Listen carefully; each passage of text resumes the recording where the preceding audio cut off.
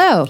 I'm Grace. And I'm Madeline. And we're Dragon Babies. Dragon Babies. We reread our favorite YA fantasy classics and discuss why they may be even better for adults. Yes.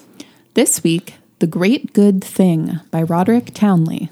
Page turning sound. Uh-oh, the breakdown between reader and character. It's already here. Happening. This book was a listener request. Thank you, Abby, for writing in and requesting it. This was a delightful book. It was delightful. Before we go any further, I will encourage everyone to take an hour and a half. It's a really fast read, and go read this book. I don't think there's an ebook or an audiobook, but I was able to find it at my local library, which is doing COVID-friendly pickups for holds. So if your library is doing something similar, go get it. I'm sorry. And I don't usually... And I guess you can also buy books. To me, that's kind of a foreign concept these days. That is true.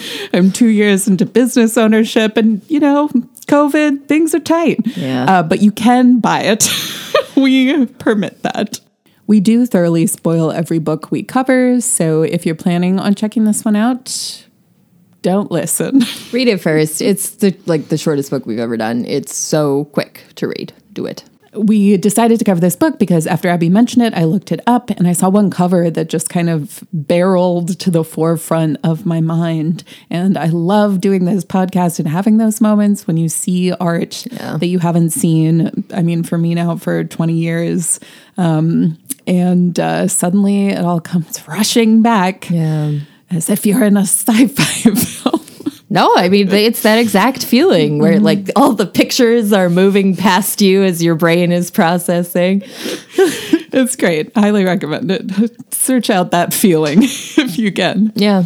Something that's been fun to do is just then go on Goodreads and look at one of these books that came back in a flash of memory and then look at what they say are similar books or also recommended. Then you can find more. And then there tend to be more that pop up and suddenly it's just whoosh, whoosh, whoosh, whoosh. All the way down that rabbit hole. Yeah. So we did, as I mentioned, take this book out from the wonderful Seattle Public Library. Yep, we live in Seattle. But I did find the cover of the edition that I read when I was young. So, Madeline, would you like to describe this cover? Yes. And we'll put this up on our website, dragonbabiespodcast.com. I already said to Grace off mic that it looks like a Diana Wynne Jones book cover. And I think it uses the same font that her covers use, or a similar font, at least, definitely, which is especially part of it. For the Dark Lord of Derkholm. That's what I'm thinking. That's the one I'm thinking of. Yeah, because there's like a big winged creature here, the blind owl, which is a really cool thing to choose for the cover because the blind owl is like so magnificent and striking. And they did a really good job of that on the cover of this, and even show. So the owl is holding Sylvie.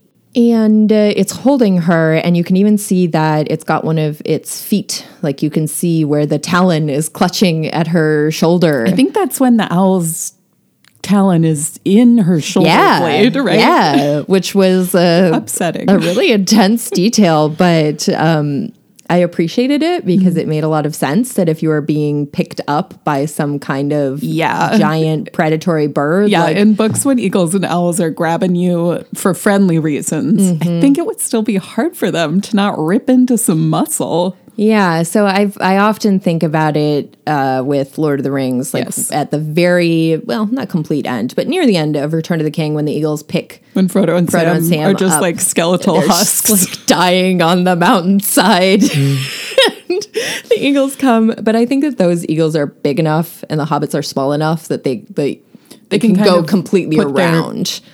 Claws completely around their bodies. Like in a little cage, instead of the like actual sinking of talons into their flesh. Oh boy. But, I mean, what would you prefer, dying or being just like fully skewered by owl talons? Up to you. Yeah, it's, it would have made a much less like cathartic and nice scene if Frodo and Sam were like, oh my God. When will the torments end? So thank you, Tolkien, for... I can't believe we're laughing at this mental image. Okay, gonna be a silly episode.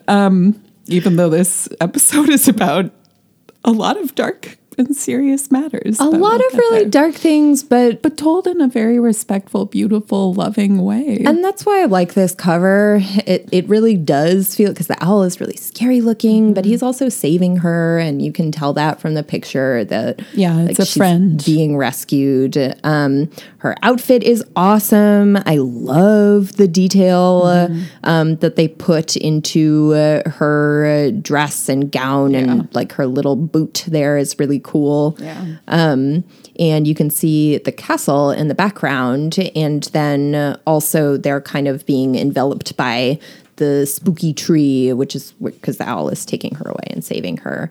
And there's a lot of scary forests and not scary forests in this book. So I really like this cover. I love the rolling clouds too behind the castle. There's a lot of movement. Yes. Yeah. It's a very action shot. Yeah. Very well done. Good job. Mystery artist. Yeah. I couldn't find the artist for this edition. Oh, okay. I don't think I mentioned, but this book was published in 2001. So this came out, and I read it when I was in middle school. I don't believe we ever had a copy of it because, my memory is very fuzzy. Yeah, I had not seen this book before.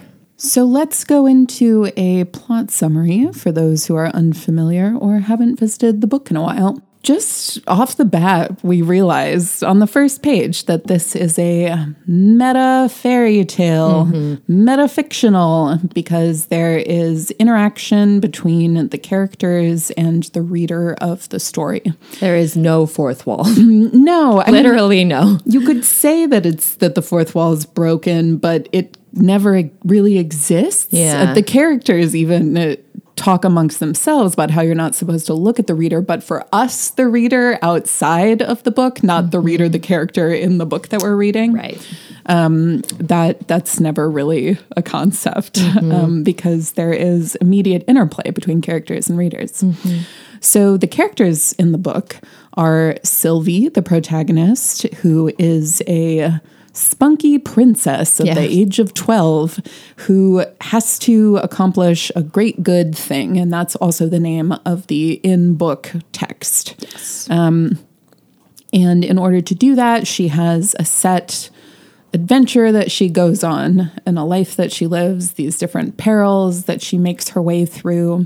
And anytime anyone picks up this book that they're in to read it, all of the characters have to scramble to go to the appropriate places, and then they act out a set dialogue. They say their lines. Yeah. They say their lines, they keep moving, and, you know, the characters that die come back at the end every time the book is reopened. So it's an eternal renewing story. And it reminded me, just for comparison's sake, it reminded me a lot of Inside Out, the Pixar film. So much. Where there are characters who act as your emotions. I think Pixar plagiarized this book. Probably.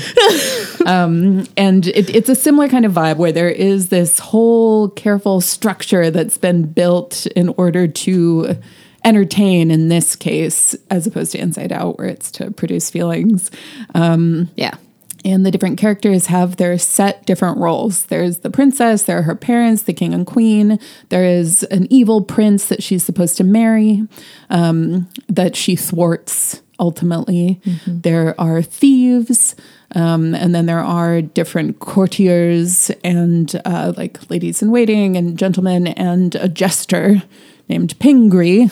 And then there are various animals that we'll talk about later, who assist Sylvie throughout her quests. Then outside of the book, there are characters that we interact with within this book's narrative. I feel like this is going to sound really messy and confusing because we're readers, and then there are also readers in the book. And then there are characters in the book, some of whom are characters and some of whom are readers. Do you think you can say it so that it sounds like it has a capital R? The reader. There you go. The reader in the book is named Claire, and she is a little girl. And Sylvie only remembers the book having been read much, much, much earlier, before this little girl opens it, by a different little girl who has dark blue eyes. And she loved the book and read it again and again and again, but then it just sat and collected dust for many years. And they don't know what happened because they only get to be inside the book. Yeah, and they were just chilling, hoping someone would open it. And then Claire does. And she begins reading the book often. Her gross brother makes an appearance from time to time. Ricky, right? That's his name? Yeah, he's like a Sid from Toy Story. Like, he's terrible. He has no redeeming quality. No, yeah, loves setting things on fire, foreshadowing. Yeah. And volcanoes and weapons and stuff like that. And ultimately, like, seems like he's trying to involve his sister in some bad business scheme as an adult, but we'll get to that. Yeah. So bad brother Ricky. But other than that, they really just see Claire. And the more she starts opening the book, Sylvie starts noticing that there are different vantage points that she can see from, in particular, one illustration in the book, because everything in the book is like, the text itself is real, like it's tangible. Like, you can climb different paragraphs and like sit in sentences and things like that, but then there are also illustrations, and it seems like that's where the more visual opportunities take place. Like, the scenery is real, but then they also interact like with the text itself, words themselves. Yeah, which is so fun. It is fun. It's very fun.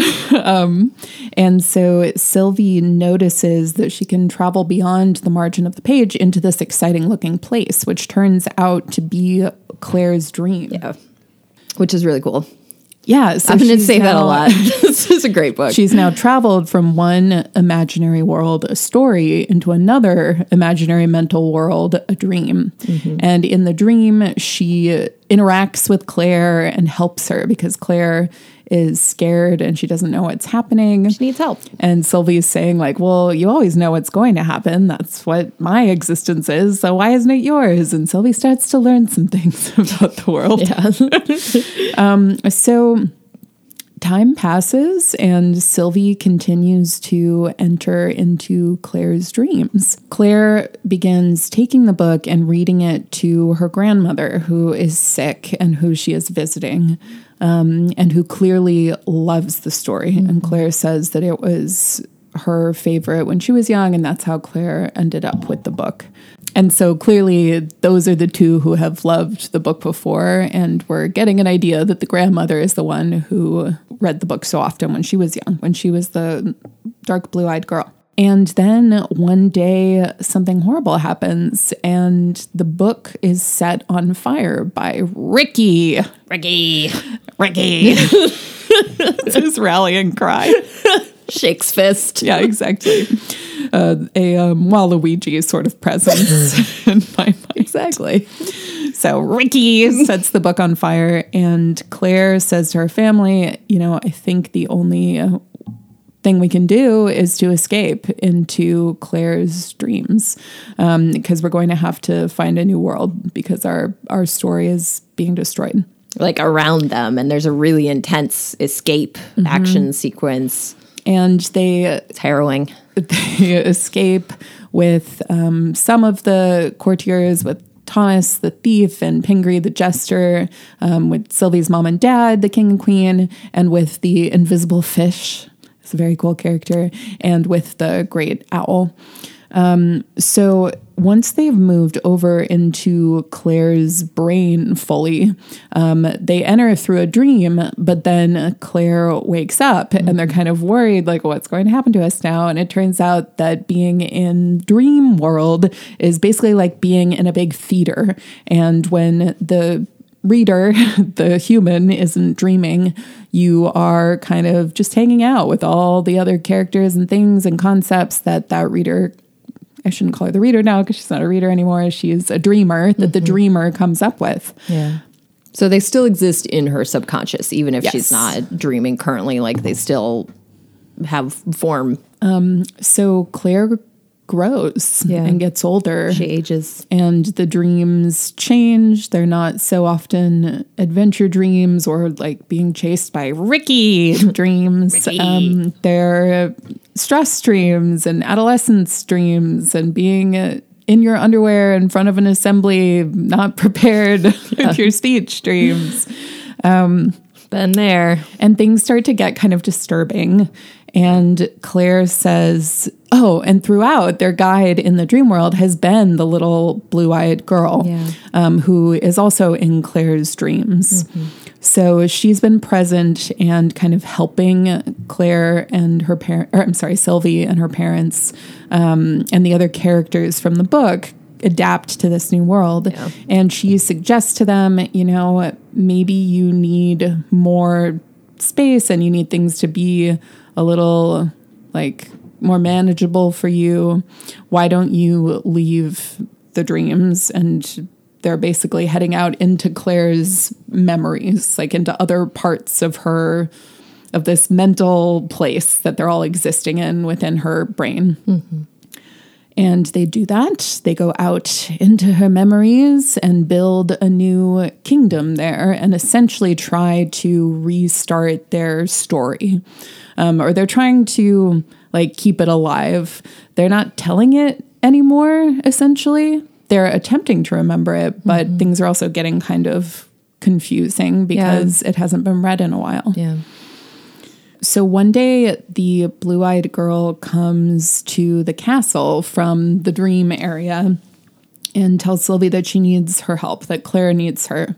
And Claire hasn't been dreaming about Sylvie. She hasn't been dreaming about any of them. So they've just been existing in her memories, but not coming back out into active dreamland. And some of them are resting. And while they're out in in her memories, they meet other people and characters, both people that Claire knew or knows in real life and story characters, and then just things that she dreamed of and brought to life. But if they're not thought of, if they're not remembered, then they begin to rust and they don't function as well and they're not as comfortable and eventually can just disappear. So the blue-eyed girl asks Sylvie to help her.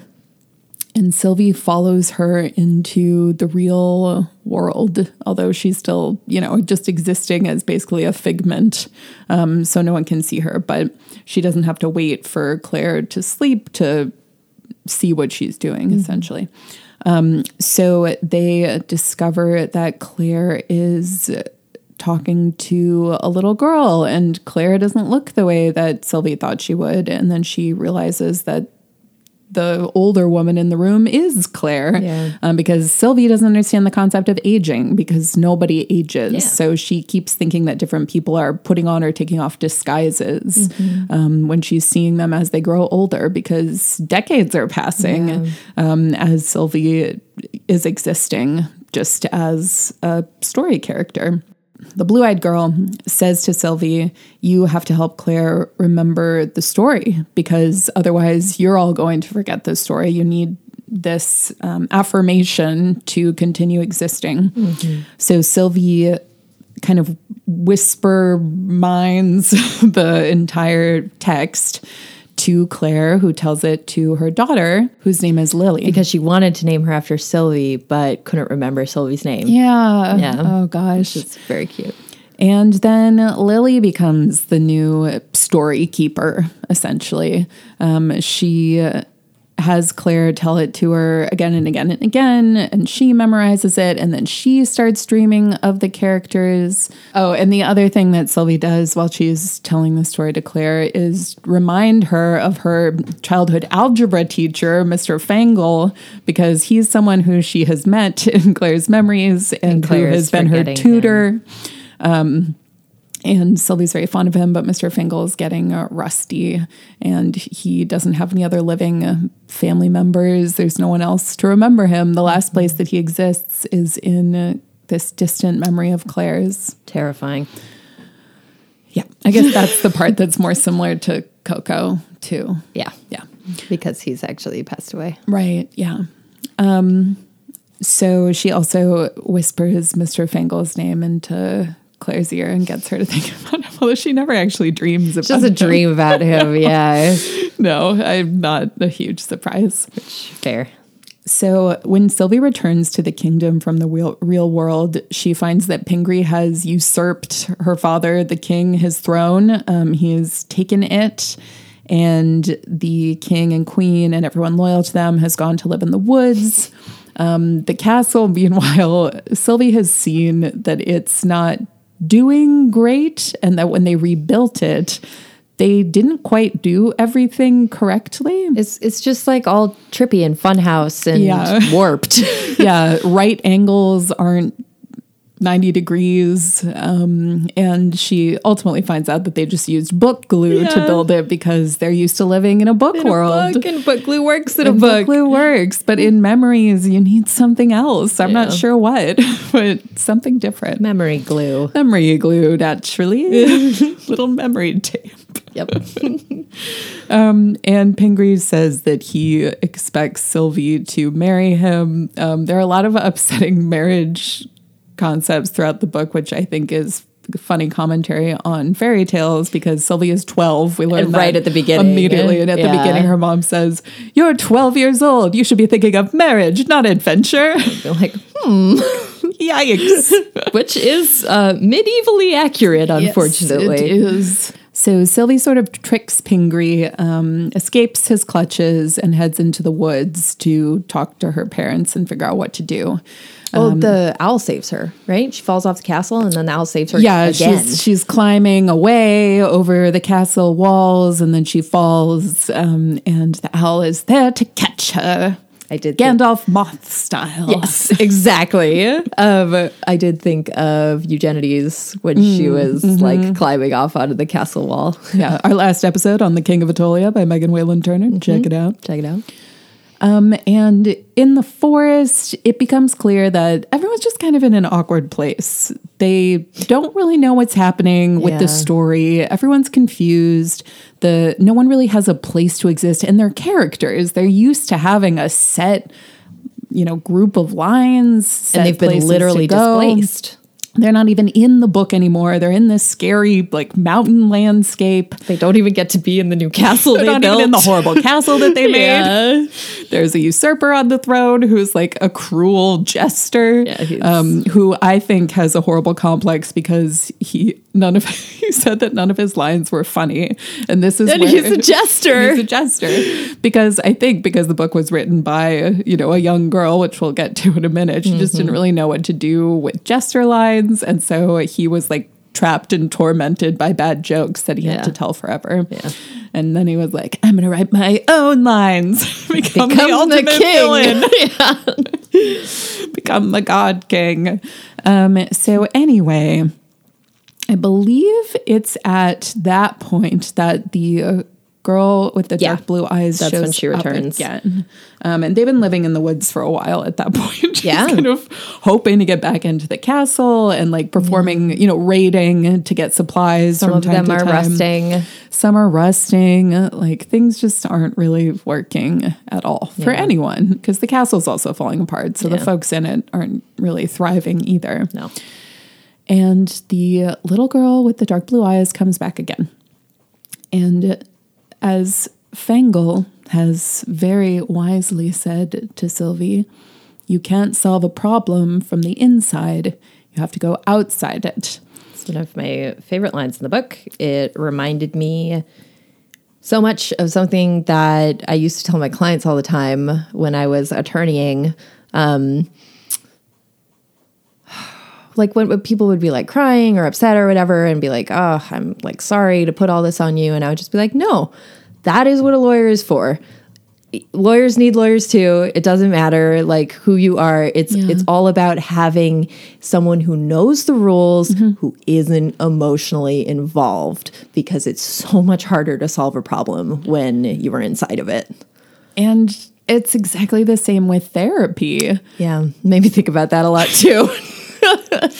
Yeah, you can't have all the tools and abilities to look at what you're experiencing, and then the therapist can in an objective way. And I mean, your therapist's develop relationships with you, but they're not in your life. They're not your friend. They're your therapist. Right. These are not your therapist's problems. Exactly. Yeah. Yeah. And Fangle, as a math teacher, is well suited to put it in geometric terms. He also says, it's important to think of parallelograms, because I realize that this world is a parallelogram and we're all parallelograms, because there are these different versions of everyone that exist, because he was a human living in the world. He has passed, and now he is this figment of Claire's memory that's rusting away. There's so many different layers to it. The themes in this book are so good. Like there's so many intense themes that are so tightly worked into the narrative. Like very skillful. I was very impressed. And we'll talk more about that once we finish this dang plot summary. So the blue-eyed girl says, you got to go outside the problem. I want you to leave this world. I think it's time. You're ready. You've always wanted to adventure. You've always wanted something different. You've wanted to grow, even though you're, trapped at age 12 forever. And you should enter into Lily's mind. And this is a way that you're going to be able to ultimately save us all, because Claire is very old. She is not well. Yeah. She's like dying. And they're hearing Lily talk to her. And then this is their opportunity to move the story over into Lily's brain and maybe see what happens there. So Sylvie crosses over into Lily's mind. First, this felt important to me that no one else went with her. They had a conversation about it, and no one else wanted to go. They were like, we're going to stay here. They didn't even know if they're going to die or not. But Sylvie is the one who goes, and everyone else stays behind. Yeah. Or those versions of those people. Yeah. And there's so much uncertainty. And the folks who are staying behind decide that they're going to try to take back the throne and try to get things a little more right in this new kingdom. It's unclear what Wriggle-Rump wants. Prince Wriggleoff. Wriggleoff. Also known as Wriggle-Rump in Madeline's mind. That's what the character looks like in Madeline's brain. Yep, exactly.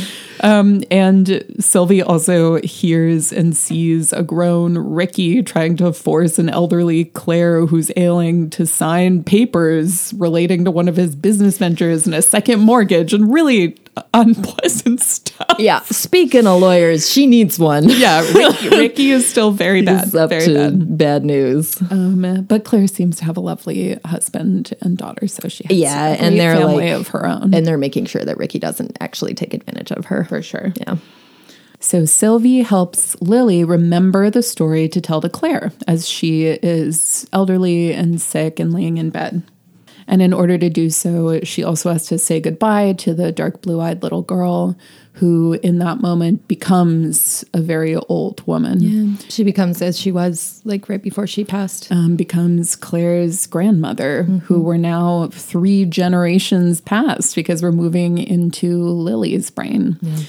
And Sylvie does so, and she's very happy there. Lily's brain is more orderly and more predictable than Claire's. Very organized. Yeah. I love seeing the differences between different dreamscapes and memoryscapes and things like that. And Lily is a writer, but she's not having publishing success. Yeah. And one day, Sylvie says to her in her mind in a dream somewhere that they're meeting, because it seems like the two of them just like talk. It's not like through the facade of a dream. Yeah. She's just Sylvie's very present in her mind. Probably because she just told the story to Claire. Yeah. And she says, hey, you've never found a copy of that book that your mom used to tell you the story from, and then you told it to her. And it seems like you should preserve it because that's my book and I want it to keep existing. And this is when we realize that it was Claire's grandma who wrote it in the first place. And that's why there was only one copy. It was just her private book. And Ricky burned it because he's the worst. So Lily sets about writing it down. And Sylvie helps her remember it. And Lily adds some flair of her own because she is a writer after all. And Sylvie also puts in a few characters that weren't in the book. She puts in the little girl with the dark blue eyes so that she can continue to spend time with her. And she puts in Fangle I love so that he won't disappear and rest away. Yeah. And then Sylvie is able to cross back over into the book, of which there are 40,000 initial copies printed and more to come. And Yeah, she just be wakes with everyone up again. Yeah, and suddenly, like, the castle is back. All of her friends and family are riding in on a procession. There are Pingree is some- there. Pingree is normal-ish. Yeah. There are some slight differences because Lily has visualized some of the characters differently, which I loved. And Like, the costumes are different. yeah, the costumes are different. Yeah. So it's the same tale but told by a different storyteller. Yeah. And they go on with their story. Yeah. I thought All that new impressions. Go ahead. my new impression, because I don't have an old one, is that I thought that Sylvie was the author. I thought that's what she was telling her at the very end. Like, you're real, aren't you? Because you're the author. No. Okay. Claire's grandma definitely wrote the book. And then Sylvie rewrites it based With- on with Lily, Lily. and when Grandma's not around, but then Grandma comes back after okay. Yeah, Sylvie's fully a character. She didn't. Okay, she that makes she more can't sense. exist in a world outside of That makes more of sense because mental I worlds. was confused about the questions that gave birth to. Yeah, because Claire's grandma, the little girl with the blue eyes, also says that things like clues at different points. She says like that she knows the story very well, and Maybe it was a private printing, and yes, okay, And she also says, "I've always been good with words," when she's talking to Sylvie and like telling her speech, like what her speech should Okay. be like. okay, I get it. And yeah, there are a few different moments where we can tell that she created their Gotcha. world. Yeah, Yeah. that makes more sense then. Thank you. Yes. Yeah.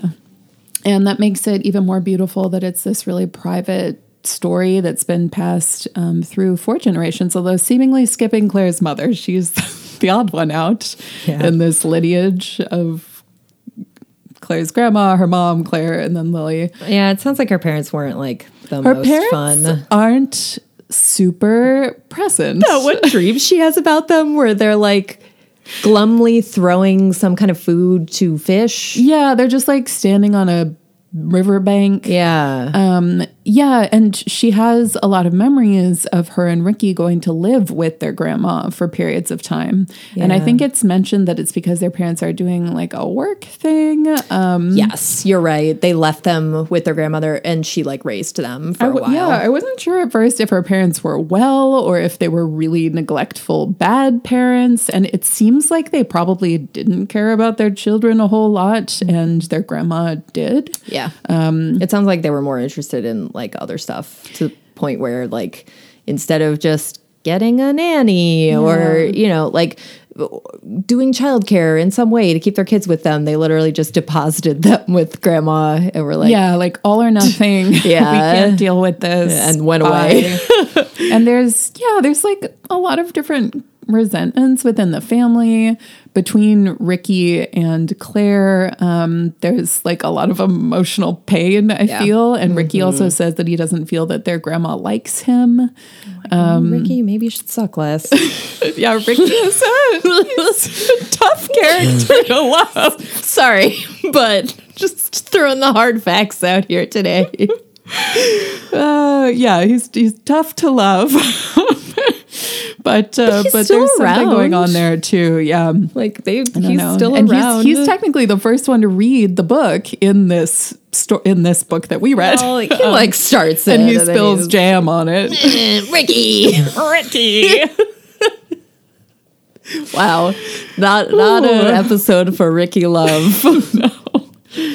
Okay, so my old new impressions. I have only faint memories of this book, but I totally understand why it made some impact on me, because this type of fourth wall breaking, fractured fairy tale, It feels like a very comfortable it's setting. so appealing. Yeah. I loved stuff like this, and I think that this book can be read by many different age levels with different levels of complex understanding. I think you could read it at any age level. You could have it read to you before you can read, and it would be thoroughly enjoying, and you probably find something new in it like every time you're at a different phase in your life. Yeah, I think as a young reader, you love the narrative, you love the goofiness, and then the moving. It's just so fun to think that you could move from within a book to within a dream, but then also as a person interact with characters in a book and hang out with them in your dreams. I think that's part of the reason it reminds us so much of Pixar, because Pixar is very good at doing those things. Yeah, for sure. You know, like making a really cool, all-inclusive world for a kid to bop around in. And I think taking these really conceptual pieces and making them more accessible and tangible. Yes, that is I very, think that's what Roderick Townley does so well, because at first I was a little concerned when I was rereading it. I was like, is this going to bother me? Like the fact that characters can like climb on paragraphs, but then they also can like move into a brain. I wasn't sure if it was going to be, because, you know, sometimes with this type of writing, you can get like kind of bogged down in the specifics and be like, well, I know it's not really going to quote unquote make sense, but because it's a story about a character moving between worlds, but right within the narrative, do I feel that it's satisfying? Yeah. And I was pretty swept along by it. Yes. Like I really didn't ever stop and quibble with what was going on. It was one of those books where I sat down to start it and I read the whole thing. Because it's like you can do that. It's short and it really grabs you. I think there's also, okay, so that's one way in which a young reader could read it. I think also a young reader could read it from a place of stress, because there is this implication that if you don't remember everyone and everything always, it will go away. But that's also what happens to your brain. So that's where some of the darker themes start coming in. And that reminded me of something that we would do when we were kids, where we would rotate our stuffed animals, because we felt like we needed to give them each the same amount of affection and love and time. And when we were playing with them, we would like take turns and like pick the ones that we hadn't played with for a while. And that ultimately led to us choosing, like, I think some of the ones that, you know, were like the most broken or like the grossest. Yeah. Making them our favorite Like, ones who very got the important. most story time and Yeah. got the most action. Got the most action. You know what I mean? I still have several of those stuffed animals sitting on my desk watching me while I work and live, because I still don't want to like not have them in my life. For sure. Like the unique voices that you assign to those imaginary presences that become real Yes. to you in your mind. Yes. Whoa. Oh my God. And then moving on to reading it as an adult, you think about the nature of memory and dreams and fiction and how they all can intertwine. And also the very important, meaningful piece of keeping people who have passed away alive through your mind, through remembering them and memorializing them. And giving them that mental energy. And there's just so much to think about. This book made me laugh and cry. And it was really beautiful. And we were also saying before we turned on the mics that it makes sense that Roderick Townley is a poet, because there is a fluidity to the writing, and it's also very packed with meaning. That's why I say like it's a very tightly put together book. Like there's no fluff. Everything is really important, but it's also, even though it's so short, it still feels very big. Yeah. You know? And it spans probably 100 years of our time. Yeah, that's true. So it's pretty impressive. Yeah. The other works that this made me think of, and I'm not saying that this is derivative, but I think it helps to understand what Roderick Townley was doing with this story to compare it to other works that examine traveling between the mental and the tangible and the fictional and the physical real world. But I did keep thinking about The Neverending Story, I thought about Neverending Story, which too. we do have an episode on as well. This is at once a simpler and more complicated work than The Neverending Story, because here the focus is on the interplay between the outside world and the inner lives and the characters, as opposed to focusing on, like in The Neverending Story, how outsiders can just come in and help characters. And while you can read The Neverending Story on a level of it happening inside Bastian's mind as well, I really enjoyed the differences between the two, and how here we are moving kind of loosely through time and space. Yeah. and yet it feels comfortable. I think that's a pretty significant achievement. Yeah. And it also, one of the things that hit me really hard is the depiction of how through art and expressing oneself, you can literally bring the dead back to life. Like that's the power that you have. Like you can do that with as little as it takes to express yourself, to think. You can contain all of those multitudes. And you're right that it is a similar theme to Coco in that way. But the idea of connecting these different generations and just keeping this story going and also having such a large space in your mind. Like your mind can feel small, especially when you're struggling with stuff in your mind, like mental illness. So I really appreciated this book because it made me think so much about the vast cavernous areas you can have in your mind and what actually is in your mind. Like if you actually stop and think about how many gigabytes of information you have stored in your head, and what you can do with that information, like you can make your mind into a safe place. It's true. It's hard. It's really hard, especially if you have traumas that are, pushing on those bad places in your brain. Yeah, and that's okay. One of my favorite quotes from the book is, I think that the girl with the blue eyes says this. She says when she's talking to Sylvie about why there's so much stuff in there after they start living in Claire's mind, she says, "The mind is a big place. This is just the part Claire is aware of. What about everything she's forgotten or the things she's afraid to think about? There's a whole country out there." And just that little thing of, it's not just you don't remember things. Like there's things you don't want to think about, and because it's your mind hand touching a hot mine stove, but that stuff is still in there. Like totally, you're still dreaming about it. Totally. Yeah. No, I thought that was really insightful, but also concisely put. Yeah.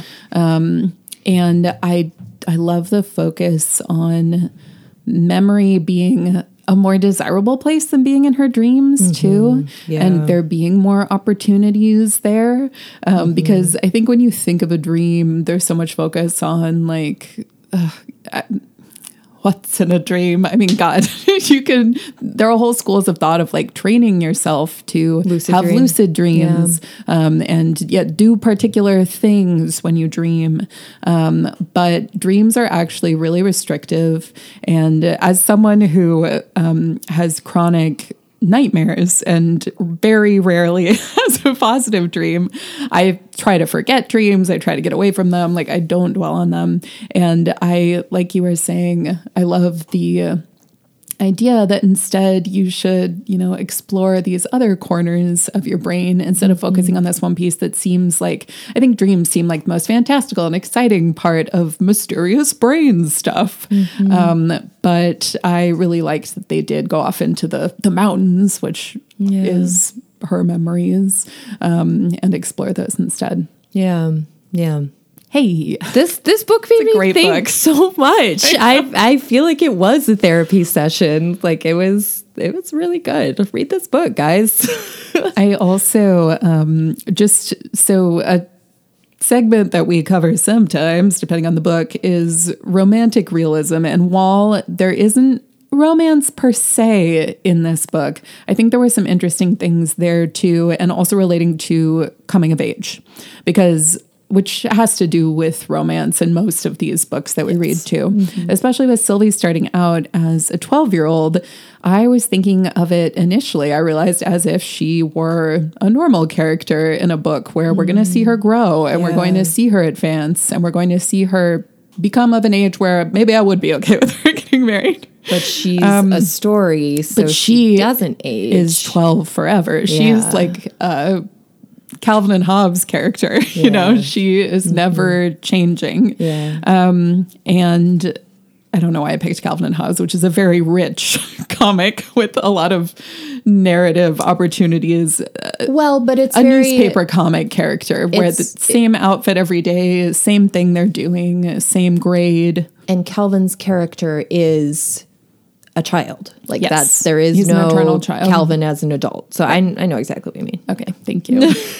I just want to say that was by no means diminishing Calvin and Hobbes, which is one of my favorite things. No, it's incredibly important to all of us. Yes. Yeah. All of us. All of us. The monolith of Calvin and Hobbes fandom. But we do see Sylvie grow and learn, but it's all just happening internally. Her physical self does not change. It's kind of heartbreaking and fascinating to see the fact that she doesn't understand aging whenever she sees like what a disguise. New version of Claire or her grandmother or Lily. Yeah, and she keeps saying like, "Oh my gosh, this disguise, it's amazing." And they're like, "I'm just old." Just how my body looks now. I have no choice. I did not do this on purpose. And there's also discussion of, she's supposed to marry Prince Wrigglelump.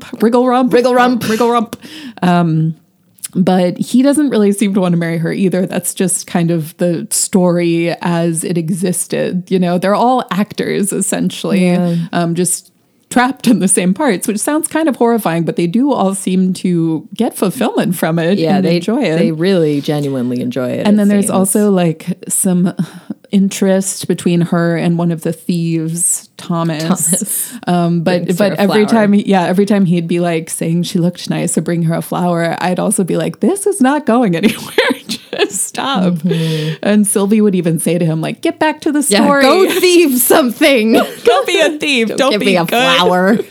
So there's also this interesting thing to think about after the end of the book, which is, do they go back into their preset characters and are they going to totally regress?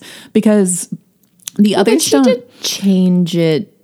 She changed it, and Sylvie has retained everything she learned and experienced, but the other characters seem like they didn't. They seem like they were restarted, and they don't seem like they remember the woods or the castle falling apart or any of that other stuff. And this is the first book in a series. No way, really? Yeah. I know, which I was also surprised to discover because it feels like such a standalone. Yeah.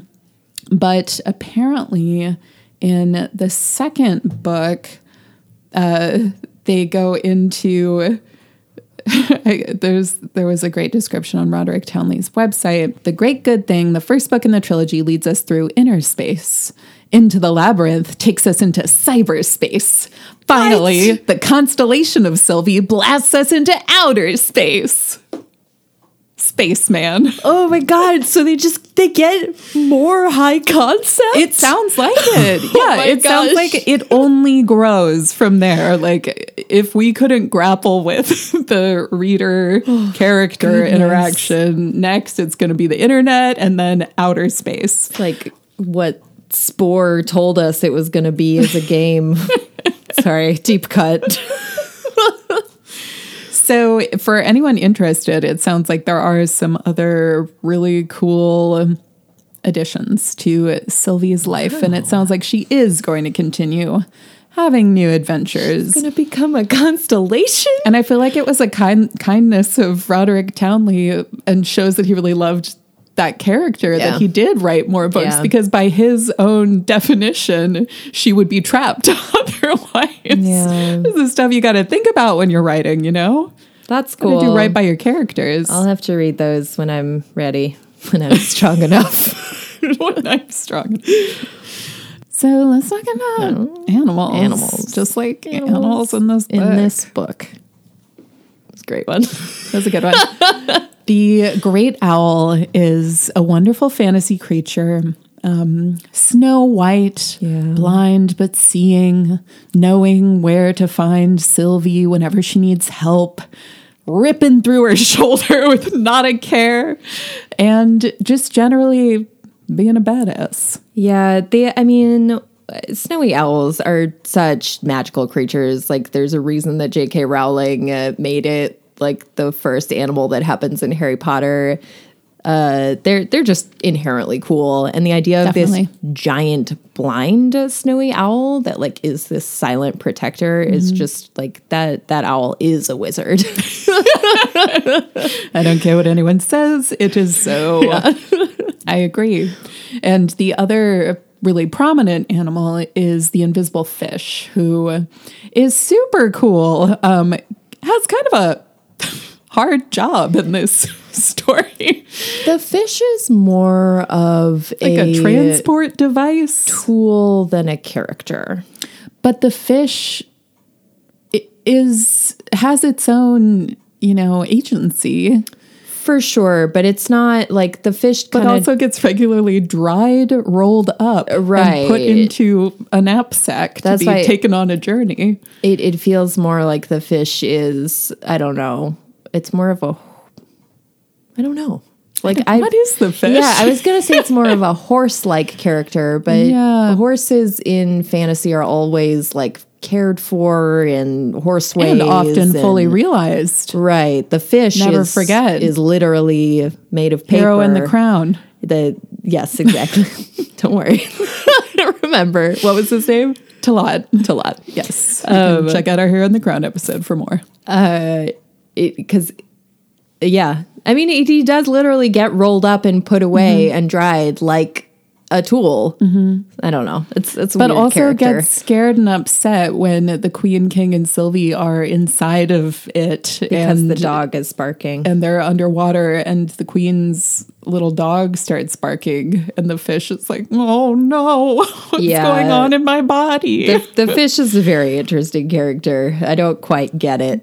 No, but it's cool, and I'm glad it is really exists. cool. I don't think I've seen an animal character that's quite like that one. I'd probably be less afraid of bodies of water if I had like a fish I could unroll and then just ride around in.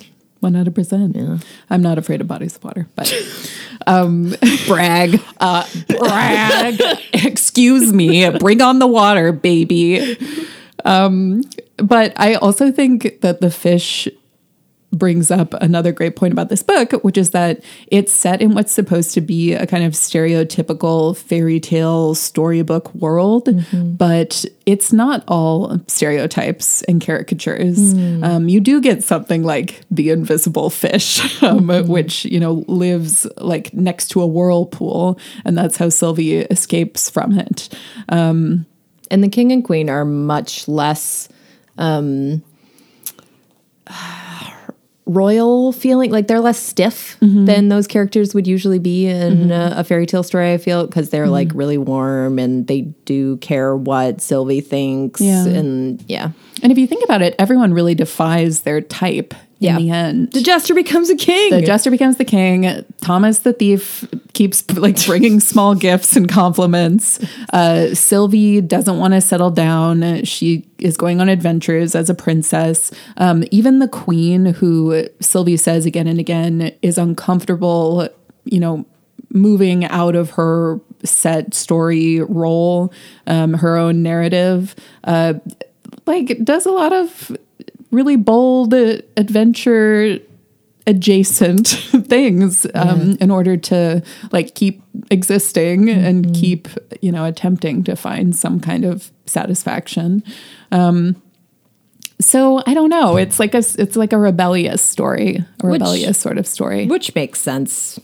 Especially because it was written by Claire's grandmother, who seems great by all accounts. Yeah. It's very effectively twisted fairy tale in that way, that the characters end up subverting your expectations. For sure. Despite the fact that they have this really clearly delineated path that they're supposed to be following. Yeah. And it was because of that I kept thinking about Gail Carson Levine's Princess Tales books. It did remind me a lot of those. Yeah, while reading this. And maybe we'll do an episode covering a group of those. I would love to reread some. Short. Yeah. But those are really wonderful. They're so fun. This also definitely reminded me of those.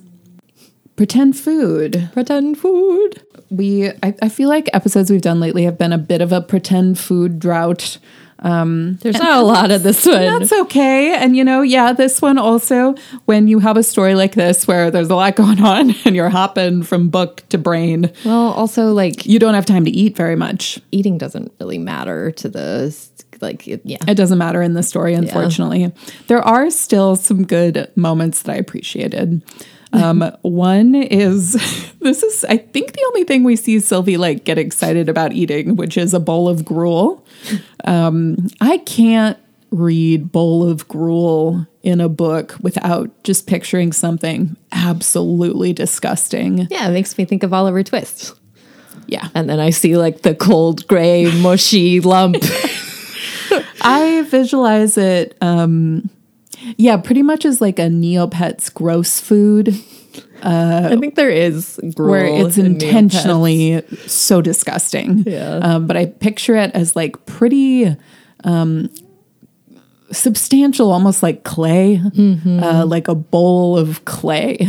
Which I think, that's... And I know that's not right. It's wrong, because I think that in reality space... It's like porridge. And I think it's, in particular, sad gruel is really watery porridge. Thin. Yeah. Totally.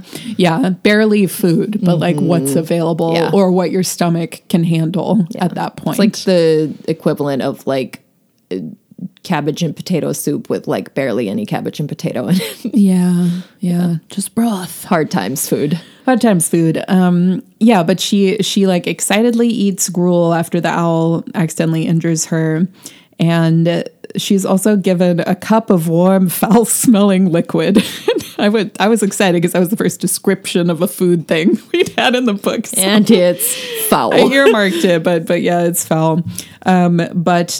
Then someone comes in and knocks it over. Oh, and I think it's Pingree. Yeah, I think it's Pingree because she thanks him. Yeah. She's thank you. Now I don't have to drink the magic potion. Yeah, and Pingree comes in to verbally abuse her, which it seems like he does a lot. Pingree's a jerk. And he knocks over the health potion, quote unquote, which is also actually a really funny way to describe which I loved. Because it just feels like I'm playing a video game. Yeah. Another food that I appreciated... Sylvie has so this is after Pingree says she has to marry him. She has sad dinner, similar to the sad gruel, a solitary dinner of frog's legs and cabbage. Oof. Sad green foods. Where do you go from there? I don't know. I actually missed it the first time, and then I was wait, Grace tagged that page, and I went back and I was frog legs. A solitary dinner of frog legs and cabbage. Yeah, that's the new low. If Brutal. I'm having I'm feeling depressed. I'm like, well, what am I eating? I guess Not that. I've never had frog legs in my life, so I don't know if like they're good or not, but some like them, I'm told. Yeah. Yeah. Yeah. I don't know. Let us know. Me Do you neither. like frog legs? I don't think frog's legs are like a commonly consumed cuisine. I think it's kind of a anywhere, gimmicky thing. right? Yeah. Well, I'm pretty sure. Or like, is it just outdated at this point? Perhaps. I think that regionally it's also like so not a thing at all. Like maybe if we were in Louisiana, it would be like that's what I more was culturally around or something. The only thing I think that one time I went to a Red Lobster. Whoa. I know. Whoa. I know. No, I just can't believe we're talking about frog's legs. And then one time I went to Red Lobster. Because I'm pretty sure that you can get frog legs at Red Lobster. Red Lobster. Frog legs with a side of butter, which is everything comes with a side of swimming in butter at Red Lobster. I think I've been to Red Lobster like once. Because you can also get alligator at Red Lobster. Like they have gimmicky seafood. I'm not a Google search. Oh, I tried to Google frog legs, Red Lobster, but I actually Googled frog legs. And I was like, nothing's coming up. Okay. Not seeing any results. That doesn't mean that they didn't have them when I went there once. And actually, I think you might be a time traveler because this article says that they had frog legs on the menu in 1968. So, who are you? What have you done with my sister? It was in high school. I went. A guy took me to Red Lobster on a date in high school. That's why I went. Which I guess it was in 1968. I never went to Red Lobster. I never went on a date in high school. Oh, gross. Okay. Did you get frog legs? No. All right. I think that my date got the alligator and it was rubbery. Wow. Eating alligator at a Red Lobster in the Chicago suburbs. On an awkward high school date. On an awkward high school date. Brutal. That is just such a vibe. Yeah, such a palpable like snapshot. Yeah, a real scene. Okay, so we do get a pretty good mention of questing food for Sylvie's journey to move over to Lily. Her mother wanted to provide her with a caravan and quantities of provisions, from baby onions to wren's eggs, and she grieved that she no longer had the resources to do it. That's baby onions and wren's eggs. Yeah, amazing. So wren's eggs are delicate, like tiny, nail sized. Yeah. Only the smallest, roundest foods for the princess's royal journey. Yeah. She's a princess. Yeah, exactly. And then Sylvie ends up taking a wedge of cheese, a fresh, warm loaf of bread, a single change of clothing, and just in case, the wonderful invisible fish, dried off, rolled up, and thrust in her bag. Again, carrying just being that fish treated around like luggage. Like a newspaper. But yeah, wedge of cheese and fresh warm loaf of bread is very much my style. No matter what you're doing, I ate cheese and bread for lunch today. It's if you have good cheese and good bread, or if you're hungry enough, it can be not good bad cheese and bad bread. It's great. Subpar. Yeah. And then there's also a few great hot chocolate cocoa moments among, and this isn't in the story, this is among Claire's family. And those are very cute. And it made me really want some hot chocolate. I wanted hot chocolate so much. We have that. I don't drink hot chocolate anymore, and I should. Nick always buys, or whenever he's in the mood, Nick is my partner, he buys Mexican hot chocolate. It comes in the yellow, like, hexagon box, and it has an abuela on it. So we always have some of that stuff. Oh, yeah. Yeah, back when we could go places, I went to Montreal with my childhood friend, Megan, and we went to this amazing place after we got lost in Montreal, the like big park that looks out over the city. We got trapped in the park, like we were stuck up on the mountain for hours. And goodness.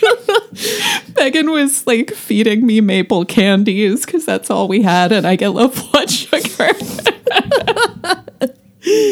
And as we finally made it down, and the first we had to eat immediately, and the first place we saw was a Juliette et Chocolat, and we were like, oh, yes. And you got actual French hot chocolate. I got drinking chocolate. Yeah, it was exquisite, and a crepe. It was amazing. I'm gonna go to press this week now. I haven't been to press since pre-pandemic. Ooh, okay. Now that we're all hungry and bothered, I'm starving. It's 5:30 p.m. on a Tuesday. It's dinner time. Yeah. Badass Lady Meter. Yeah. I love how many women are in this book. I was like, oh my gosh, women to choose from. So, as I said, 4 generations of women. And Ricky. Ricky. And Claire's husband gets some nice mentions as well, but he seems like Lily's husband gets some like horrible sounding, or her fiance gets some horrible sounding. Yeah, I hope she breaks up with him. No, they get married, and he's like irritated that now instead of bringing him his coffee in the mornings, she's writing. Which is a huge bummer because Claire's husband. No. Claire's husband sounded awesome. Mm-hmm. Like he was an awesome caretaker, a good dad. Like, yeah. Lily wrote furiously. Her husband was not pleased. Up till now, his young wife had worked on her writing from 6 until 7:30 in the morning when she brought him his coffee, and from 1 to 2:30 in the afternoon. Now he found himself having to get his own coffee and sometimes dinner as well. Wee. Buzz off, buddy. You can get your own dinner. Woman, no make food. My God. Anyway, so before we get to the women, we just have to, poop on the men. Yeah, make it clear. We do not like that guy. Would you like to go first? Yes. My badass lady is, I'm going to give it to Claire. I give her strength and help, but also the ability to accomplish what she needs to do herself, ultimately. Yeah, it's so Claire's sad as a character because we watch her whole life and we see her fears and her concerns about doing what you just said, about being able to figure things out, and about, I think she has a lot of fears of like not being loved when she's young and feeling like Ricky doesn't like her. But it seems like she creates a really nice life for herself. Totally. Like I said, her husband sounds awesome. So good job building a healthy relationship with a nice person. Yay. And I will give my badass lady to Claire's grandma. I wish that we could have had more time with her in the book, although we do spend time with her as a memory in Claire's mind quite a bit. Yeah. But she's like such a good guide to all the story characters when they come over, and she always checks in with them and she helps them all survive. And it's her acting through Claire that helps the story continue. So she also like sees that her own creation will live on, which was very cool. And she gets to continue nurturing it for 100 years. Yeah. My rating for Claire's grandma, is her name ever said? Nope. I do not think so. That's why they always just say like the girl with the dark blue eyes. Yeah, no, I feel because she was her grandma. Like, you don't call your grandma by their first name. Now I'm just thinking of the soundtrack for Wind Waker, because there's one Grandma's song. Grandma. No. Oh yes, Grandma with an exclamation point. That's the hardest part for me. Yeah. It's my least favorite part of Eddie Zelda game when your grandma is sick in Wind Waker, because it's so sad. This is where this book got really dark. Sick grandmas. I'm not here for it. Yeah. My rating for Claire's grandma is knowing that her story went on to have 40,000 copies printed, at least. Yeah. Which she kind of does as like a memory piece, but we won't get into that. Yeah. What is memory? What is a soul? Who knows? Certainly not me. What is reality? Anyway, that's it. That is it. That's all. Sleep well. Thank you so much for listening. And thank you again, Abby, for requesting this wonderful book and reminding me of it and bringing it back into our lives. Great quarantine read. We hope everyone's staying healthy and safe out there. As things continue to deepen. I was going to say, be bad. Be bad. And happy 2021 to everyone. Our next book that we are going to cover is Inkheart by Cornelia Funke. Another audiobook read by Brendan Fraser. Yeah, we're very excited. We're full on Funke heads at this point. We've covered 3 Cornelia books in the last year, I think. Yeah. But they're great quarantine reads again. Yeah. Really fun adventures, rich worlds, and we're super excited to revisit Inkheart. Brendan Fraser, if you listen to this podcast, will you be a guest? Good try. And if you would like to see any of the covers for this book, other books we have discussed, you can go to our website, dragonbabiespodcast.com, Twitter, dragonbabiespod, and Instagram, dragonbabiespodcast. We put up intermittent posts on there. Good way to get in touch, make requests, recommendations. You can also email us at dragonbabiespodcast@gmail.com. I just went on a big email replying binge, replying to basically everything from 2020 because I got behind, but I had a great time, so I'm ready to reply again. I mean, who wants to send me an email? As we say, you'll get a reply. We'll do your book. Not someday, soon, but eventually, probably. Eventually, probably. Yeah. And I think that's all for now. Yeah. Thanks so much for listening. Thanks, listeners. I'm Grace. And I'm Madeline. Until next time. Goodbye.